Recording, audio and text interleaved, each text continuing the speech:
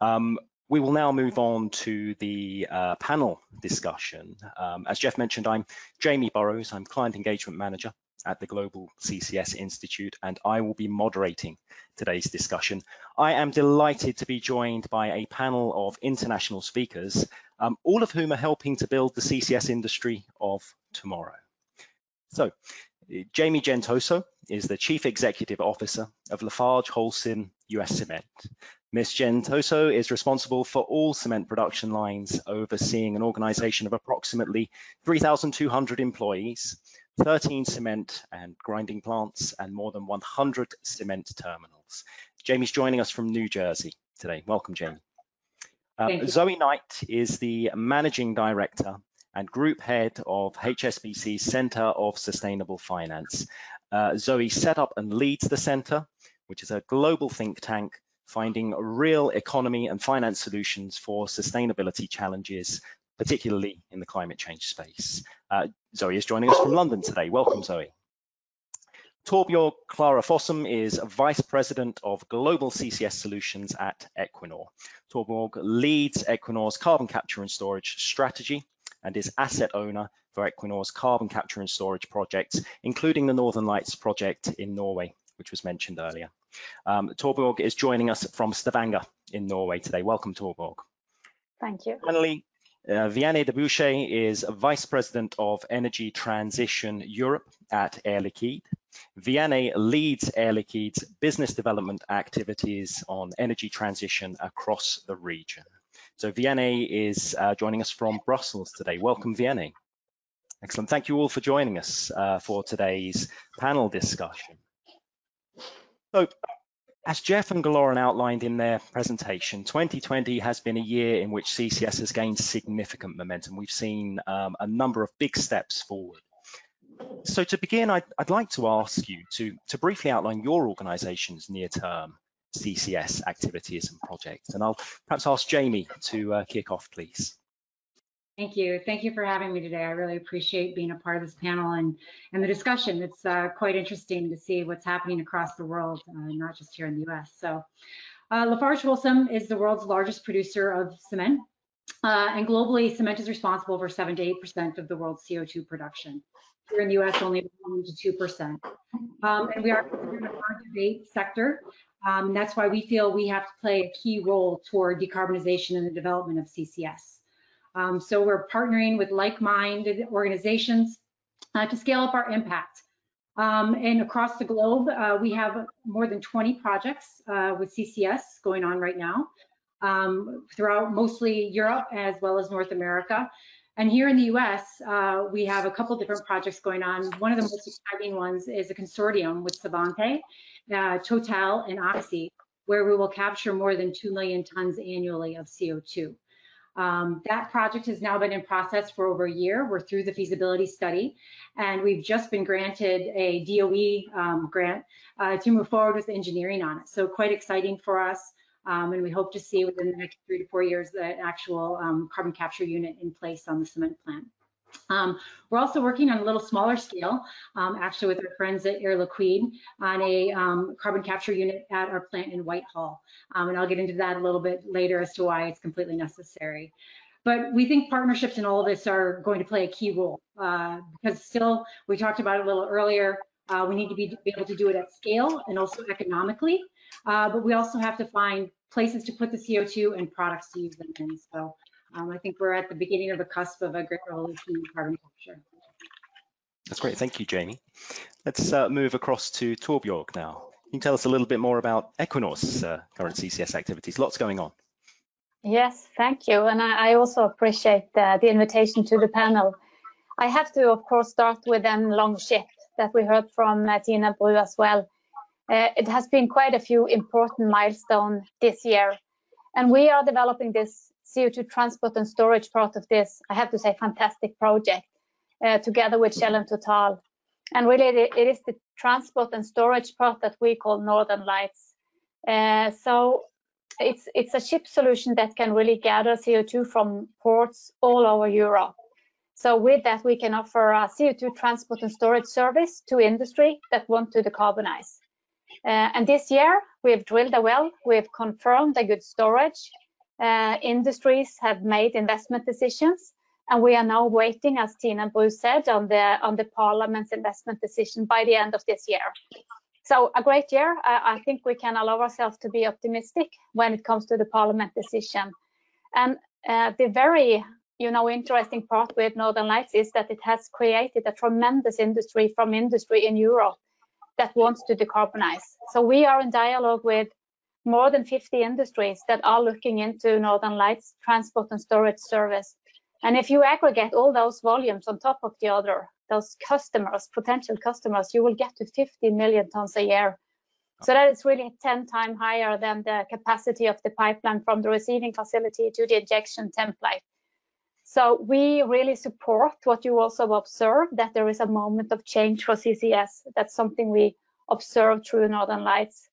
I would also like to mention, go from Norway to UK. We have lately taken an ownership in the Endurance CO2 storage offshore UK. We are license holder together with BP and National Grid, and we are also part of what we call the Northern Endurance Partnership. And this project is about storing CO2 from the industrial clusters, Humber and Teesside. And these two clusters, they stand for more than 50% of the industrial emissions in UK. We are very pleased to see the recent 10-point plan from UK government as well. And we actually believe that these projects that we are part of are able to deliver on the government's ambition of storing 10 million tons a year by 2030, and also then to deliver net zero clusters by 2040. So that was at least some of the important near-term activities from Equinor.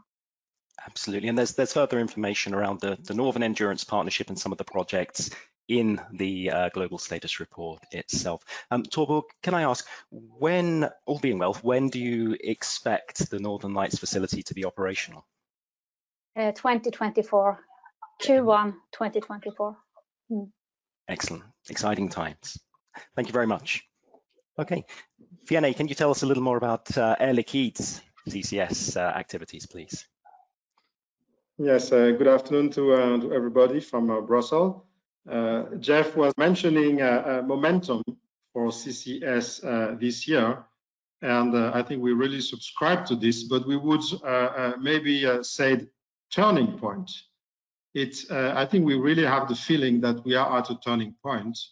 So many decisions, groundbreaking decisions, need to be taken in the next 12 months from government, from industry, from policymakers. We feel that this is a critical moment. Maybe if we want to make it in other words, it's a little bit we make it or we break it. So many things are underway, and at Air Liquide we've been very active on all those topics for many years, and we see ourselves as well in really at a turning point, preparing ourselves for decisions. So feasibility studies is behind us, pre-FEED is behind, FEED is engaged, and we are looking for FID, subject to a number of conditions, of course, in particular on several projects in CCS in Europe that are mostly related to our hydrogen activity, and we'll come back on this. But we are been very active with Porthos since many years. We've been very active, and here this is a hub cluster concept as well.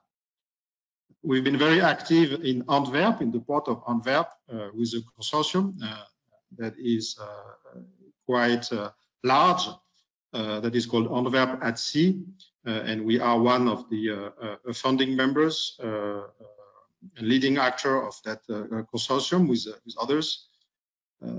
Back last year, we signed in Oslo NDA with Northern Lights, and have been engaged with many different storage providers. So I think now this is the time. This is the time to take decision. We hope to be able to take them.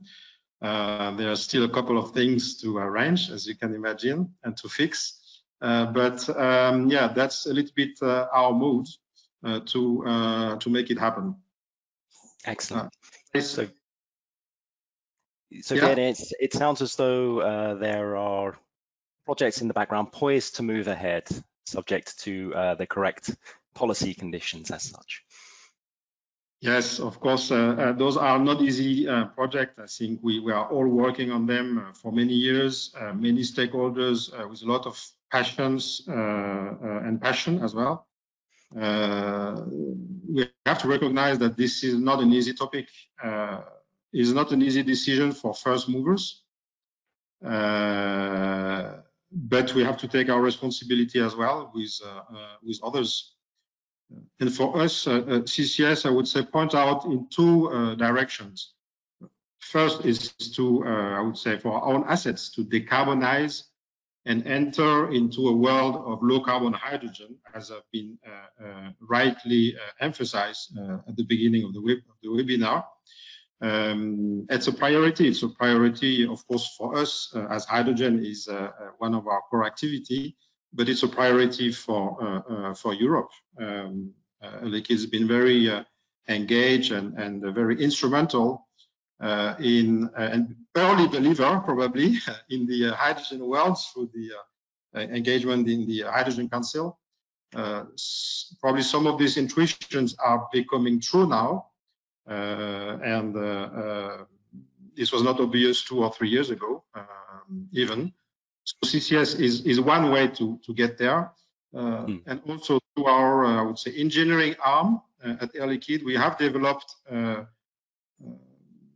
how can I say, cutting the edge technologies throughout the chain that are related to capture or that are related to CO2 liquefaction.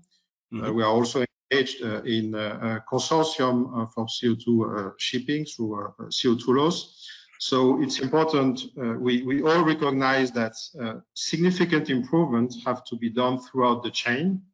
And some of the technologies that we have developed for years to capture CO2 and hydrogen, we found out through exchanges with other industries, in the cement industries, in the steel industry, even in the refining industry recently, that those new technologies, by adapting them to this new environment, can also deliver breakthrough efficiency. So one of the, I would say, leading product is called CryoCap, which is a capture technology that does not use steam, but that is based on electricity, so that it's a perfect fit for, I would say, a long-term electrification of the industry. So if you combine a capture with renewable energy, in the end, you really have an efficient tool or technology for the energy transition. So those technologies are available for third parties, of course, and for ourselves. That's great. I'd like to bring Zoe Knight in at this point. We've heard a lot about different projects, different potential applications of CCS. How is the finance community starting to become involved in CCS projects, Zoe? Thanks, Jamie. And again, echoing my fellow panelists, delighted to be here. And it's a shame, obviously, that we're not seeing each other in person, but it's great that we've got so many diverse countries and people represented today, so that's fantastic. Yeah, some of you may be thinking, why is the finance person on the panel with this CCS conversation? But the truth is, momentum's not only increasing in the CCS industry, momentum's increasing across finance to understand how a decarbonisation strategy is going to play out across different industries. And we're trying to get better at financing the change. So coming back to the questions here, the scale of the problem is to reduce emissions by 55% over the next 10 years. That's why we need to be firing on all cylinders to actually mobilise both private capital and public funding for a whole range of activities that are going to get us to that net zero point. So the finance community has been fantastic at labelling green products, and we know a lot about what the pure green activities are. What we're not quite so good at is knowing exactly how CCS fits into the mix as being a decarbonisation solution. And so the history around climate change thinking and mitigation has led to many investors being slightly old-fashioned in the way that they think about it in applying it to power, and not really thinking about the application in industry as a whole, and particularly in the likes of the steel sector, or the use in decarbonising hydrogen, for example. So, you know, the reason that HSBC is so supportive of the Carbon Capture and Storage Institute work is that it really helps us to get that better picture of what industry is truly doing. Excellent. Thank you very much, Zoe. That's great. Let's move on to the next general question here. So CCS is increasingly being recognized as an essential tool to enable net zero emissions. How does CCS feature within the longer term decarbonisation strategy of your respective organisations? And I'll ask that question initially to Torbjörg. Yes, thank you. Well, we have ambition of becoming climate neutral by 2050. And that means that we will have to remove the same amount of CO2 from the atmosphere as is emitted from the use of a product. And to achieve this, you know, CCS, hydrogen and renewable projects, they are all essential. And we regard CCS and hydrogen as complementary to renewable. In terms of hydrogen and CCS, we are approaching those markets that cannot be solved with renewable solutions alone. So we are approaching, you know, heavy industries, clean, flexible power, maritime transport, as has been mentioned here before. And I would say that on a general basis, we are pursuing CCS along three pathways. One of them is to decarbonize our own emissions from oil and gas. And then CCS as an enabler for hydrogen business. And then thirdly, it's this CCS future standalone business, which really Northern Lights is all about, to offer a service to industry that want to decarbonize.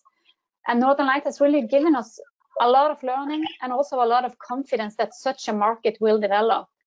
And we believe that the most important now is projects to happen. Because these projects, they are so important, they will help to shape and develop, you know, the commercial and the regulatory framework, the incentives, and they will pave the way for CCS and hydrogen to scale up, and cost reduction can then be achieved following the scale and the learning curve. So that is why our focus is on delivering projects more than anything else. That's great. Thank you very much, Torbjörg. And Jamie, how does CCS fit within LafargeHolcim's decarbonisation strategy? Well, I'd easily say it's fundamental. Last fall, we committed to net zero at Climate Week. And I would say, though, you know, we didn't start the journey just last fall, luckily. It's a journey that this industry has been on for some time.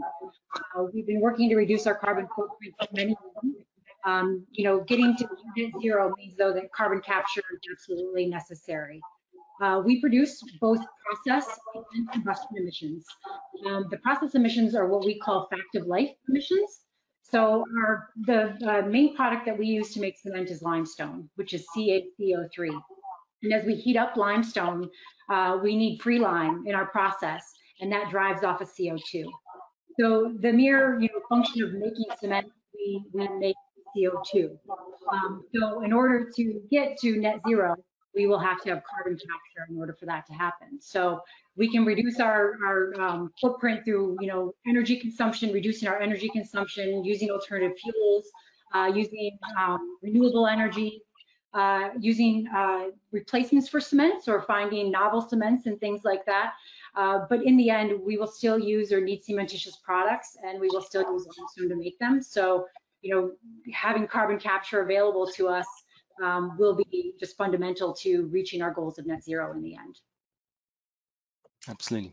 Excellent. We know that cement is fundamental to growth around the world as we build new cities, likewise steel, and these are industries that emit a lot of CO2 that need CCS. So thank you. Yanni, how does CCS feature within the decarbonisation strategy of Air Liquide? Yes, Gularan said it's not either or, but and, and I think that fits perfectly well with our own strategy.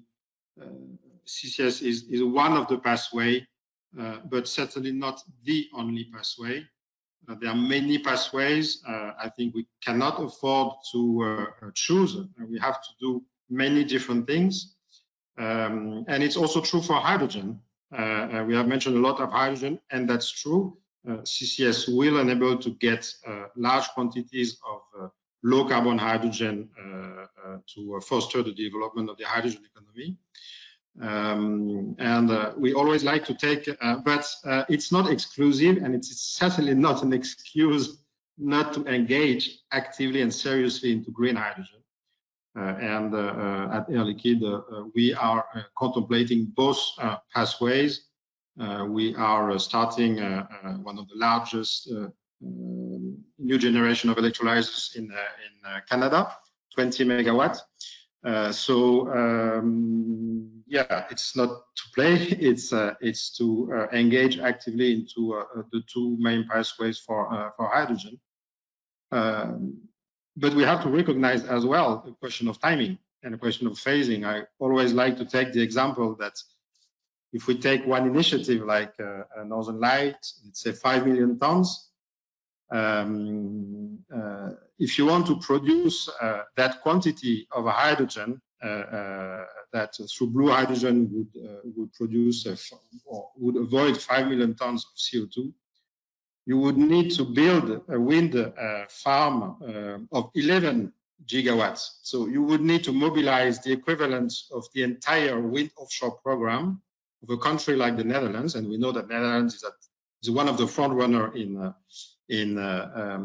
wind energy. So do we wait that all this capacity is available and low cost to engage into low carbon hydrogen? I think the answer is no, we cannot wait. So we have to engage in both, knowing the constraints in terms of cost and in terms of speed of getting enough renewable energy to get where we want on the long term. So that's really either it's an end-to-end strategy. Also I have to say that we have, of course, other activities on the hydrogen. At Air Liquide, we produce industrial gases that are energy intensive activities like oxygen and nitrogen and rare gases. And for this, we are buying a lot of electricity. So we are actively engaging into buying renewable energy and supporting developers through PPAs, and a lot of this has been published and will hopefully be complemented by other announcements this year. So it's a very broad and complementary strategy for energy transition. Excellent. Thank you, Vianney. We're certainly seeing that more and more organisations are seeing CCS as a fundamental part of their decarbonisation strategy and indeed their business strategies moving forward. So, Zoe, we'll turn to your views from the finance community. Considering decarbonisation, how is CCS being viewed within the finance community? Well, it's a really good question, and I think I sort of alluded to this earlier, that there's a little bit of a trickiness in how investors think about CCS. So if I touch a bit more concretely on the numbers related to green finance products, so year to date we've had 500 billion of issuance of green bonds, well, green and sustainability linked bonds. Now, that's fantastic, but going back to the point of industry and an industry representing around 30% of global emissions, financing that transition is where the opportunity lies for investors, but they're not quite sure how to go about it. In terms of banks specifically, we're all thinking about what our own net zero goals look like, and HSBC put out a commitment at the beginning of October that had an overarching ambition to help deliver a net zero economy and do that three ways: by becoming a net zero bank, i.e. worrying about our operations, but more importantly, thinking about our finance submissions. And this is where this category fits into the thinking. It's how do we assess the risk profile of the loans that we've got outstanding in relation to climate factors? You know, how are those underlying companies going to be managing their own business models to take account of climate risk and adapting to the strategy? And also, how much of the finance submissions are we provisioning through that capital allocation? So we're having, the banks in particular are having to think of the way that they finance activities in a slightly different way. And so that's why we need to understand more about where it all fits in. Now, the EU taxonomy that has been worked on over the last 3 years or so is really helping with that, because that taxonomy classifies carbon capture and storage and gives various carbon intensity thresholds associated with activities to be able to help investors really categorize where the activity fits in on the scale of transition. So, you know, there's a whole variety of different things going on across both the asset owner, asset manager community, as well as the banks, and all eyes are focusing on COP26 next year because of the idea of having a finance element so intrinsically linked with the climate talks next year. So, you know, in short, there's a lot going on, but there's a lot more that we can do to get better at telling the world how CCS fits into company strategies. And listening to my fellow panelists talk about what they're doing is hugely insightful to help us take this topic forward. Absolutely. So I think it's really interesting within the Institute to observe just how much more dialogue we are starting to have with the finance community. I think we see the finance community showing much more interest in energy transition and technologies such as CCS. So it's an exciting time. That's lovely. News. Absolutely. Excellent. And indeed, Zoe, you alluded to this recently in one of my final questions here. Mark Carney, the former Bank of England governor and the UN's special envoy for climate action and finance, has said that net zero transition represents the greatest commercial opportunity of our time. So I'm interested in hearing from the panel regarding what business models they see emerging to support CCS deployment around the world. And I'll ask that question initially to Vianney, if you could talk a little around that.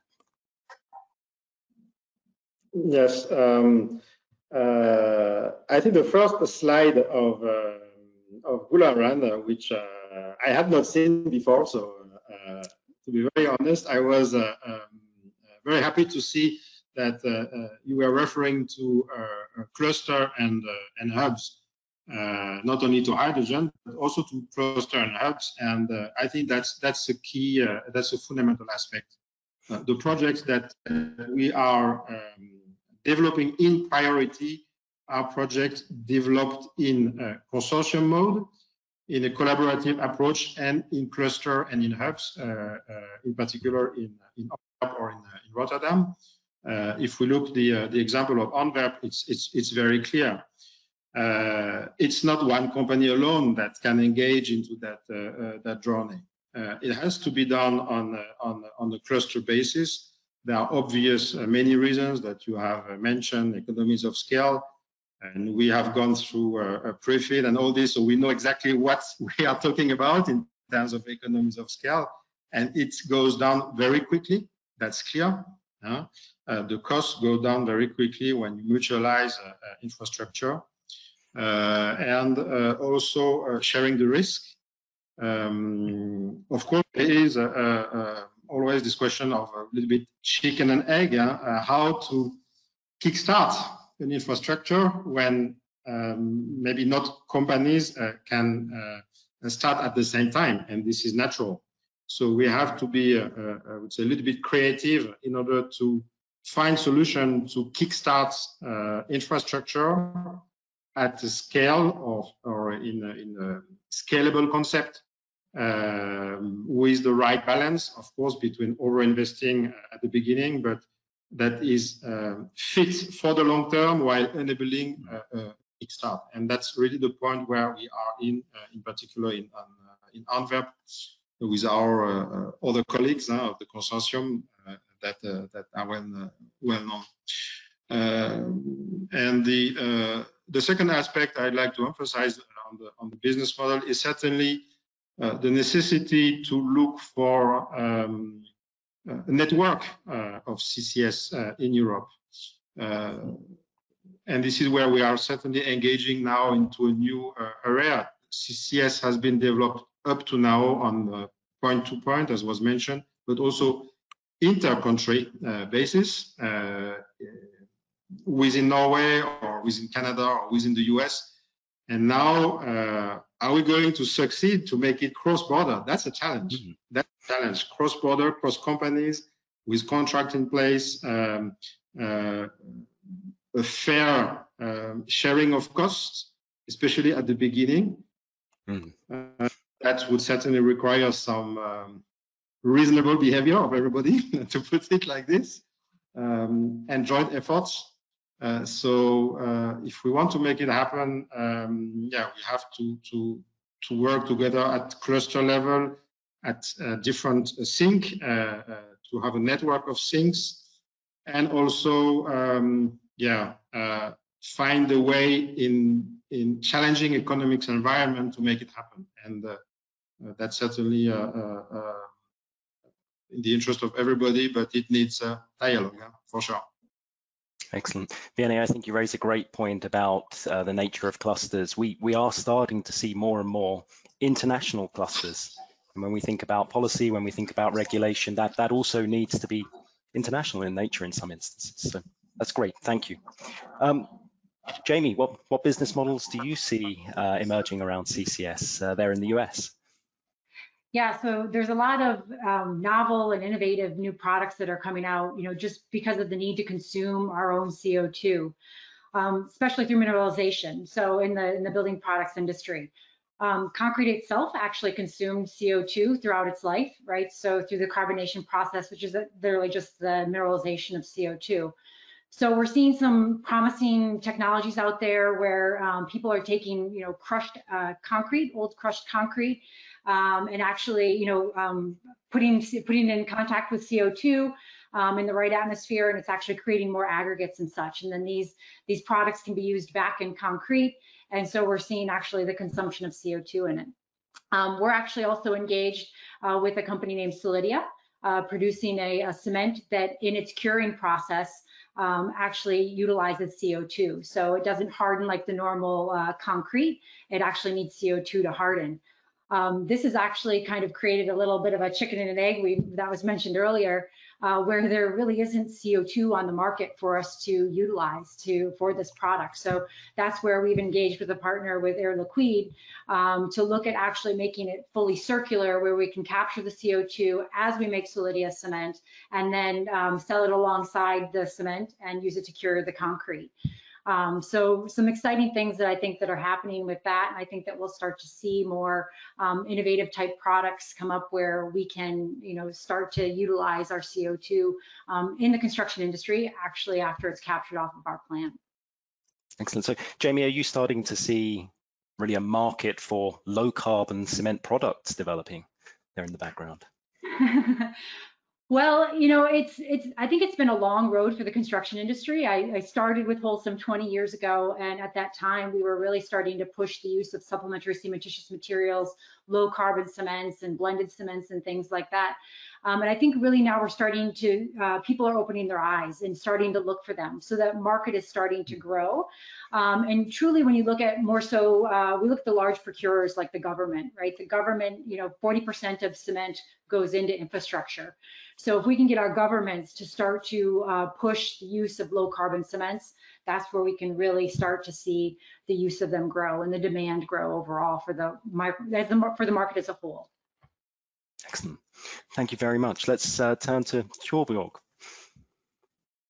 So if you could just talk a little about some of the business models that you're seeing emerging around CCS. Really interested to hear more about things like Northern Lights, where Equinor is potentially storing for third parties. That's a really interesting development. Yeah, and there is actually quite a lot of learning from Northern Lights. I mean, when we talk to the different industry, we also get better insight in what is driving their projects. And what we have learned is that carbon pricing is one piece of the puzzle, but it's not the only one. It's really a combination of drivers, such as voluntary ambitions of climate reduction, also customers willing to pay for a low carbon product, and also public procurement of low carbon products. So it's really a combination of what we see. I would also like to give an example from another project than the Northern Lights project. It's a German project that we are looking into together with ThyssenKrupp Steel and evaluating the opportunity to use blue hydrogen as a reduction agent in the steel making, replacing coal. So, of course, if ThyssenKrupp Steel can replace coal with hydrogen, that can dramatically reduce their emission. But it would also increase the cost of the steel, obviously, and it would become like twice as expensive. However, this steel ends up, like as an example, in a passenger car. And 1 ton of steel in a passenger car increased the price of that car with around €200. And that's not a lot. So I think quite a few would be willing to pay €200 for a car if you knew it was made of a clean product. So I think such markets are starting to exist and definitely can evolve. But in general, I would say that the development of business model will rely on all of us. It's really a massive collaboration across and together. It's industry and energy companies, it's citizens, it's the finance community, and it is the government. So all these going together, collaborating together is really key. Excellent. And presumably in that ThyssenKrupp example, fundamental to the blue hydrogen production would be a technology such as CCS to deal with the CO2, to store the CO2 that is produced. Excellent. Yeah, Torgil, can I ask you, just in terms of Equinor in general, presumably you see a potential market for handling CO2 for these third-party emitters growing in Europe and I guess potentially worldwide. Yeah, definitely. So that's one of the key learning from Northern Lights. I mean, we've mapped that there are like 300 million tons of CO2 in Europe that are in reach for our storage facilities. And we see the interest from the industry. So we definitely think that there could be a market, but still, I mean, showing an interest to realizing a project, it's not a walk in the park. It will need, I mean, the first projects, they will need some funding schemes. But we think there will be a market, and perhaps the first phase will be, a regulated market because it is state subsidies. But looking beyond that, we think also other models can evolve. Excellent. Well, we're excited to see how those various projects develop, Torgil. Zoe, what enablers are required by the finance community to provide the capital that's needed for additional deployment of CCS? We've heard today about the need to scale up CCS deployment, and obviously there are various projects in the background that are progressing, moving forward. What does the finance community need? Yeah, so I think what today has told us is that actually there are projects that are quite a long way down the line in terms of viability and actually are already being operationalized, as it were.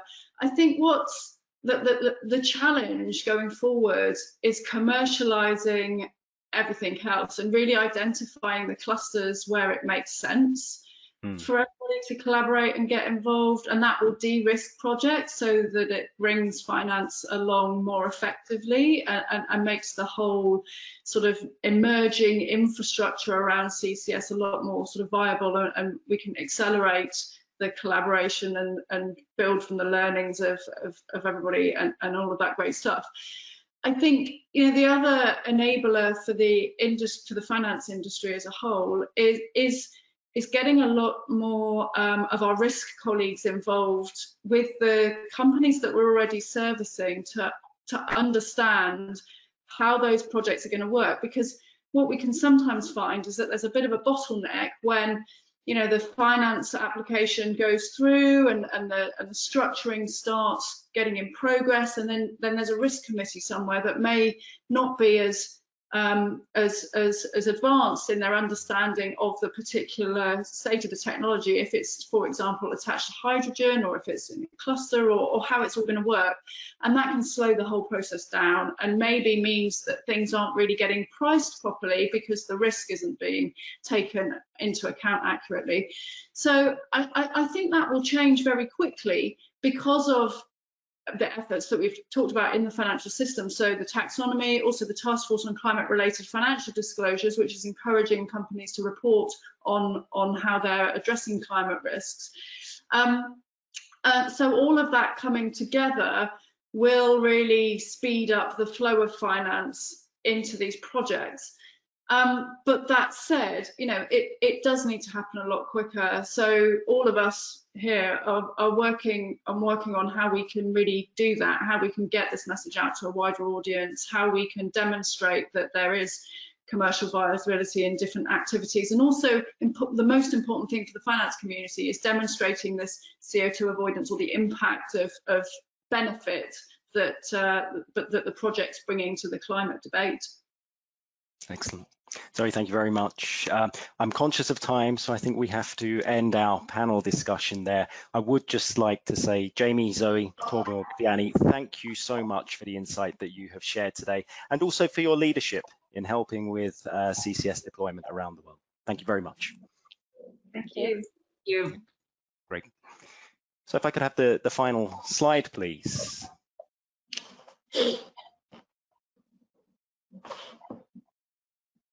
Okay, so we've reached the end of our launch event today. Thank you very much for joining us. You can download a copy of the Global Status of CCS 2020 report from the Institute's website, www.globalccsinstitute.com. We will be making a recording of today's webinar available through the website in the coming days. If you'd like to learn more about the latest CCS activities, you can follow the Institute on social media through LinkedIn or Twitter. To learn more about Institute membership or our consultancy capabilities, please email us using info@globalccsinstitute.com. In closing, I'd just like to again thank all of our speakers today, and I'd like to thank you, our audience, for joining us and for your interest in CCS. We look forward to seeing you again in the future. Thank you.